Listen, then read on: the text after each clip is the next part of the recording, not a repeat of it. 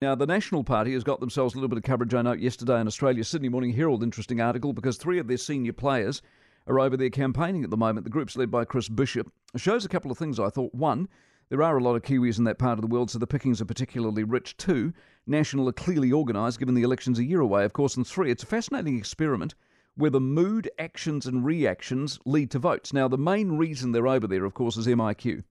The inability of tens of thousands of expats to access this country for such a long period of time during COVID. The question, I suppose, is that anger? Are all those threats, that dismay that was displayed, that outpouring of grief, going to convert to votes for the opposition in 2023? If you bottled the mood at the time, if you remember it, the government would have been toast. The MIQ system was shockingly designed, fundamentally flawed, and ended up in court with a loss more than once for the government. It was a foray into repression and fury that was never really needed, and a very good example of what this government has become famous for, dreaming up a plan, then cocking it up. The famous got access, remember? I mean, it's memory lane here. The famous got access. Remember the Wiggles? Ardern's favourite DJs while people were locked out and forced to watch loved ones die.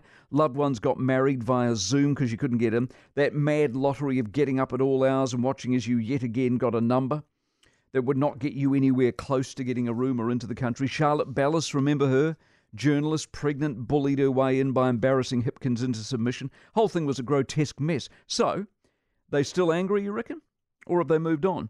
Is there still payback for an opposition to be mined, or do we see it in a whole new light? See, Dan Andrews in Victoria locked his people down as badly as us, if not longer. He got re-elected over the weekend. Did people forget or forgive? Or were they not that bothered by it all in the first place? Our government will be praying, of course, that time heals all ills and retribution isn't a driving force. One of the scariest things you can hear as a parent is quiet.